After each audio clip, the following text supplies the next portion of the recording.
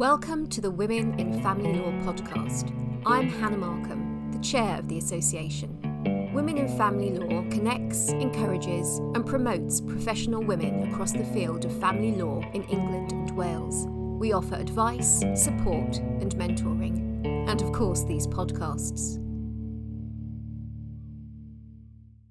Good afternoon, everyone. It's great to be doing another Women in Family Law podcast. And today I'm very excited to be joined by Elary Jones, who is a barrister from 1GC, that's Garden Court, and not just any barrister. She was awarded the International Academy of Family Lawyers European Chapter Young Lawyers Award in 2020, and she was winner of International Family Lawyer of the Year 2019. And we're going to get into that a bit later on in our discussions. But first of all, welcome, Elary. Thank you very much indeed, Suzanne. So just starting at the very beginning, why did you want to go into family law? Well, it's quite an interesting question, actually. I think, first of all, the decision was law at all, because actually for most of my childhood, I wanted to be a doctor. Both my parents were doctors, I should add. And in particular, I wanted to be an eye surgeon. But then as I went through school, I think really you couldn't have paid me to do a chemistry A-level, which I would have needed to do. So I'm afraid I had to then ditch the idea of medicine. But then I was thinking, well, what else do I like? And that's where law came into the frame. And I was interested, because of my interest in medicine generally, in the law and ethics of medicine. And I did a dissertation at my degree level about that. But actually, in the end, it was family law that won out for me, because I was really interested in the idea of working with people, help them with problem solving. But as to where I got the idea from, it was actually when I was a child, I used to watch Neighbours, the Australian soap. And I was just really intrigued by a storyline that came up in one of the episodes, one of the characters about the daughter and some legal issues that had arisen in the family. And I could just see how directly family law affected people's everyday lives. So I think that was where the idea of family law popped into my head, and I explored that some more and really looked back since, I have to say. And what's your particular area of focus now? At the moment, I'm working in both private child work and family finance work. I used to do more broadly than that, but I've narrowed it down over the years. But my particular focus is in the international aspect of both areas of law. So, questions of jurisdiction and forum, if there are competing proceedings, and then recognition and enforcement of orders across borders. And it's the international side of the work that's been my focus in the most recent years. And I would say probably pretty much part of every case that I'm doing, with the odd exception nowadays. Yeah, I think that's something that I've really noticed in my career, is the growth of international work and just how many cases by way of percentage have an international element. So something we all really need to know something about at least. And how and why did you get to concentrate on those areas? Well, I think a bit of a mix of reasons. I'd say by design from the beginning, with lots of hard work and definitely some luck along the way. I think I can, take it right back to when I was at university. I did study law, and I really loved conflict of laws. And so that was a paper I chose in my last year. But I'd also spent a year abroad studying law in Germany, in Regensburg. I think really just sort of for me, it was a fascination of the idea about how different legal systems interact, given how so different the approaches are in each country. You think about how we have a common law system in England and the very civil law approach in many other European countries, which, I've been learning all about. And because, as we've discussed, family law was at the top of my list, families move around all over the place. And very much, as you've said, the change over time has meant the world effectively has got smaller and smaller. And, families, they break up whichever country you live in, sadly. And that's where I think for me, it's been so important to work hard to try and respect proceedings or orders across borders. And so when I went into my pupillage, I actually thought that I would like finance work the best.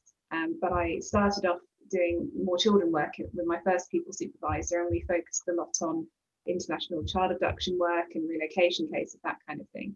And I found that I just loved that as well. So it was from there that I had a really good base, and I just looked out for lots of opportunities to try and work more on those kinds of cases, whether it was just myself or being led by someone else. And that's really just been my luck, I think, to develop a practice with a large international dimension. And sort of then, I suppose, trying to complement that with other opportunities that have been available. Like I was encouraged to apply to join Resolution's International Committee. Thankfully, I was successful with that. And so, it's been a great opportunity to meet like-minded people who also like working in international family law. And you've actually sort of moved then into the whole world of Brexit. And I was about to say a world of pain, but not for you, I would say. So tell us a bit more about your work in relation to Brexit and how you got into that. Oh, I don't know. I think I could agree sometimes it has been very painful, Suzanne. I think really the more I had talked to people about my interest in the international work, and the more I wrote about it or talked about it, the more I got my name round there as somebody who had an interest in that and had, well, let's say, some sort of idea about what it's all about. I was invited into a small group of people. It was solicitors, barristers, an academic, and a judge or two. And we would just, I think it was to start with, just discussing the maintenance regulation, aware that most people would rather watch paint dry and talk about that. But we seemed to form a little band of geeks who liked talking about it. They got to know me, I got to know them. And then one day I was, I think I was in a bar at the time actually, but I got a phone call from somebody in the group asking if I would write a paper on behalf of the FLBA, Resolution and the IAFL about the effect of Brexit on family law, and most particularly looking at the different options going forwards. And I was so excited to do that. It was a really big job, but it was very, very interesting. I took 4 days and probably some more out of my diary to do it. And put together this options paper, which was fortunately well received and then sent off to the government in late 2017. And so sort of from that point onwards, my name was out there associated with things to do with Brexit and family law. I was then, I think probably because of that, I'm sure, delighted to be invited to be part of other groups and looking at that kind of topic. I was involved and honoured to be asked to work with Baroness Sherlock to help her with the speech she was doing in the House of Lords, and then working in various different groups at different times to help the Ministry of Justice when they were considering the implications of Brexit for family law. Well, I mean, obviously they were considering implications of Brexit generally, but they had little groups and called us their stakeholder group for family law. And it's spiraled since then, I think, really, and it continues. I mean, I'm not going to list all the groups I'm in now, but I certainly feel very privileged to be part of all of them. I certainly think your name is synonymous with Brexit. Whenever I think Brexit, I think Ellery. So what would you describe as the most significant point in your career so far? I think that's a tough one. I'm not really sure if I could perhaps pinpoint a single time. I probably would say the year 2018 to 2019. And that's when all that Brexit work has really taken off. It was when I was asked to participate in so many key projects about Brexit and family law, and then being surprised but delighted to be put forward for the International Family Law of the Year award, which amazingly I won in 2019, as you kindly said. And then it was just after I won that award that I entered the IAFL competition at the end of 2019. And then amazingly I won that. So it's been a bit of a whirlwind and a period in my career I'm sure I will never forget. So if I'm allowed to pick a sort of year and a bit either side, that's probably what I would say. I'll allow you to pick that. That sounds good. And do you have any mentors or significant people who've helped or inspired you to get where you are? Most of my interviewees do pinpoint 2 or 3 people. I'm sure you have too. I think it's interesting to consider who those types of people might be. I think I might group them into categories because, well, the wonderful thing about this job is the huge variety of people you get to meet. I came from a family where both my parents worked very hard, and I'm sure the older that I've got, the more I've appreciated everything they've done for me and still do. So one category I'd definitely pick is family and my parents, particularly because I've definitely been inspired by them to work as hard as I have for what I've achieved. But in the work sphere, I definitely have to admire a number of people in my chambers who I've had the pleasure of working with, not just QCs who've led me in cases and dazzled me with their brilliant advocacy and their strategic thinking and wonderful client handling, which I just try to emulate as best I can. But other colleagues as well who've taken time to listen to my frustrations or woes, or I've had a bad day or just had a good laugh with about something silly. And sometimes even the most mundane aspects of the jobs, like back in the day, you used to struggle with getting a really particularly difficult bundle to have to sort through, and you just had someone there to talk to about that. So colleagues in chambers would be another category of people. I think the trouble is, if I name some, I'd have to name all of them, and I'd be risking missing some people out. I suppose there'd also be, well, there have been some solicitors who've really struck me with the dedication that they show to their clients and how far they'll go to do right by them. I have to say, sometimes they inspire me. I really mean that. But I think aside from being very lucky to grow up with my very amazing family, having been fortunate enough to have a very good education and opportunities, the other aspect of doing this job and the people that you meet, not just for example, the people I've represented, it's also people I've read about or have heard about, reminds me about how lucky I am. And in a way that sort of helps me be grateful for what I've got and careful not to waste it, if you see what I mean. That's also been an inspiration. Just sometimes when you're having a bit of a rubbish day, you do need to try and let yourself have a rubbish day, but also remember what it's all for and why you do it. I think that's really important as well. Yeah, and in fact, that sort of leads me on to, I think, a key topic of the moment, particularly in the pandemic, is well-being, wellness, and acknowledging that what we do is pretty stressful. And wondering with you, Ellery, how do you manage that sort of work-life balance? What are your top tips? I think, as you say, it's a really good question, particularly at the moment. The flip side of what I've just talked about is obviously having high expectations and goals for yourself can just be utterly exhausting. Most people, I would expect that they will expect at least an experience at early years, particularly at the bar, but no doubt for young solicitors as well. It's extremely hard work. You have to be all things to all people. You feel like you can never say no. When you do anything, even a tiny bit wrong, you make that sort of 1,000 times bigger than it perhaps needs to be, and you don't give yourself enough credit for the things that you do right and well. So I think one of the tips I would give is to say, you have to learn to say no, sometimes at least, and obviously say it nicely. But, I have been reminded, particularly over the last year, that if you try and do everything or more than is reasonable for yourself in your circumstances, you'll just burn out and it'll be no good to anybody, least of all the clients that you're working so hard for.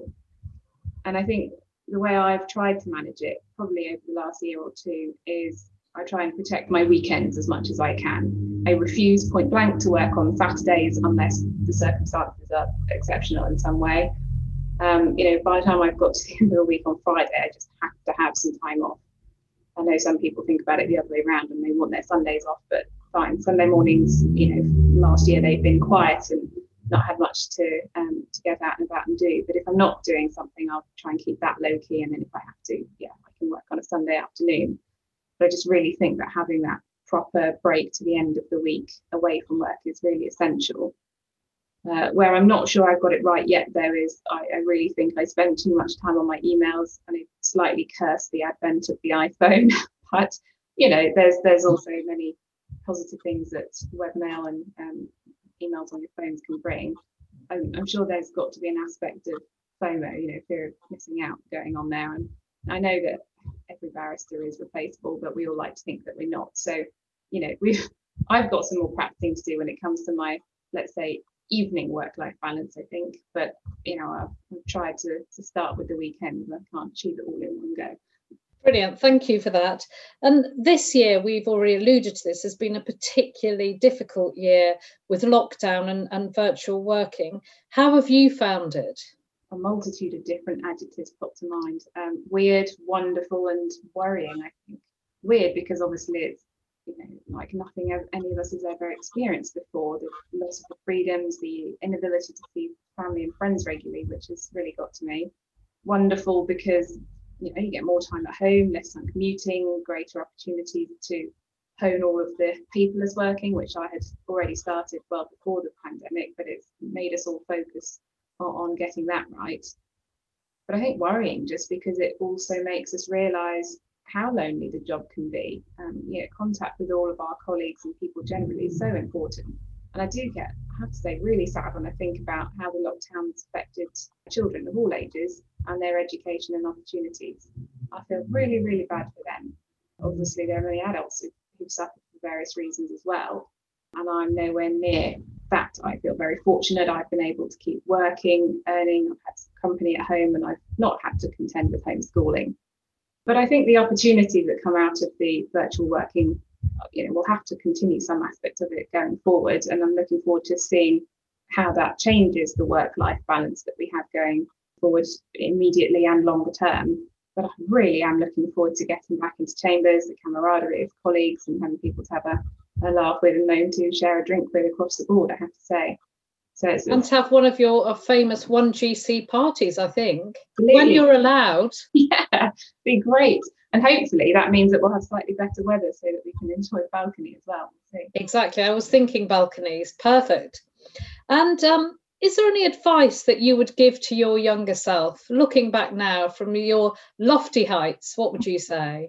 I still feel like I'm still quite young already, but I was thinking about that question, and someone very wise in Chambers said to me just over a year ago, I think it was pre-pandemic, that I should be very careful not to let my work dominate and to make sure I've got time for myself. It was incredibly appropriate given the focus on well-being that we've had over the last year or so.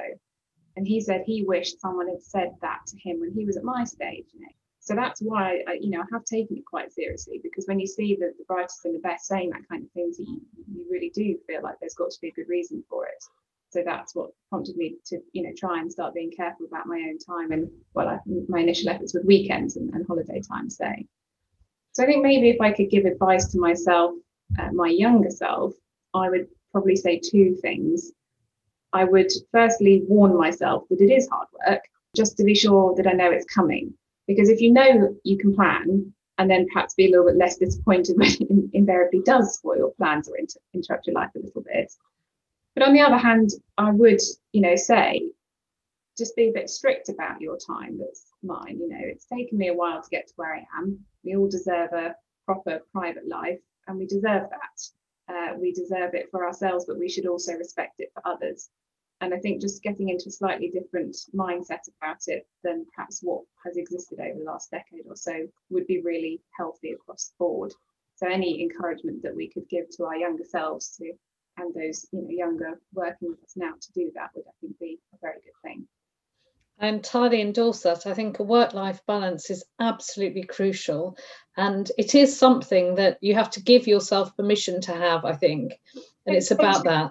And getting rid of the guilt in your mind, even if you need just a little sticky note sometimes saying the reasons why you must not wear yourself down because you'll be no good to anyone. It's like getting rid of that guilt is really important. Absolutely, absolutely. And now, future focused, what are you looking forward to next in your career? Oh, I'm just going to sound like a Brexit geek again now, I think. I'm just really intrigued to see where everything's going to go with the Brexit work. Everyone, even as you said, knows I'm really, really keen on this topic. I'm very happy to puzzle through some of the tricky questions that have come up so far, and no doubt will continue to come up. Whether I'm lucky enough to be involved in those cases or if I'm reading about them, talking about them to people, I have to say I am just fascinated to see how the law is going to develop as a result. It is going to be a huge shift in our careers for those of us working at this time, and that is something I'm really looking forward to. Yeah, I mean, I think the thing I've noticed about you and I've admired from a distance is your sort of USP, knowing quite early on what you were interested in and pursuing that. Some of it, I imagine because you sought to pursue it, but then other things come your way. And I think that's something that many of our listeners will be really interested to know about. And it's something that I think it's stood you in such great stead going forward. So it's been great talking to you, Ilari. Anything else that you want to say before we close today? Well, other than thank you for having me and for your kind comments, I think just to say how important I think it is that we all share our experiences, especially over the last year, because we can only otherwise really know how we all experience it. And I think it's very valuable when we share our stories and our thoughts, the good ones and the bad ones. That's really important, because otherwise, we're all at risk of going a little bit mad at home at the moment. So, well, thank you very much for sharing yours. You've been a great guest. Thank you very much, Ilari Jones.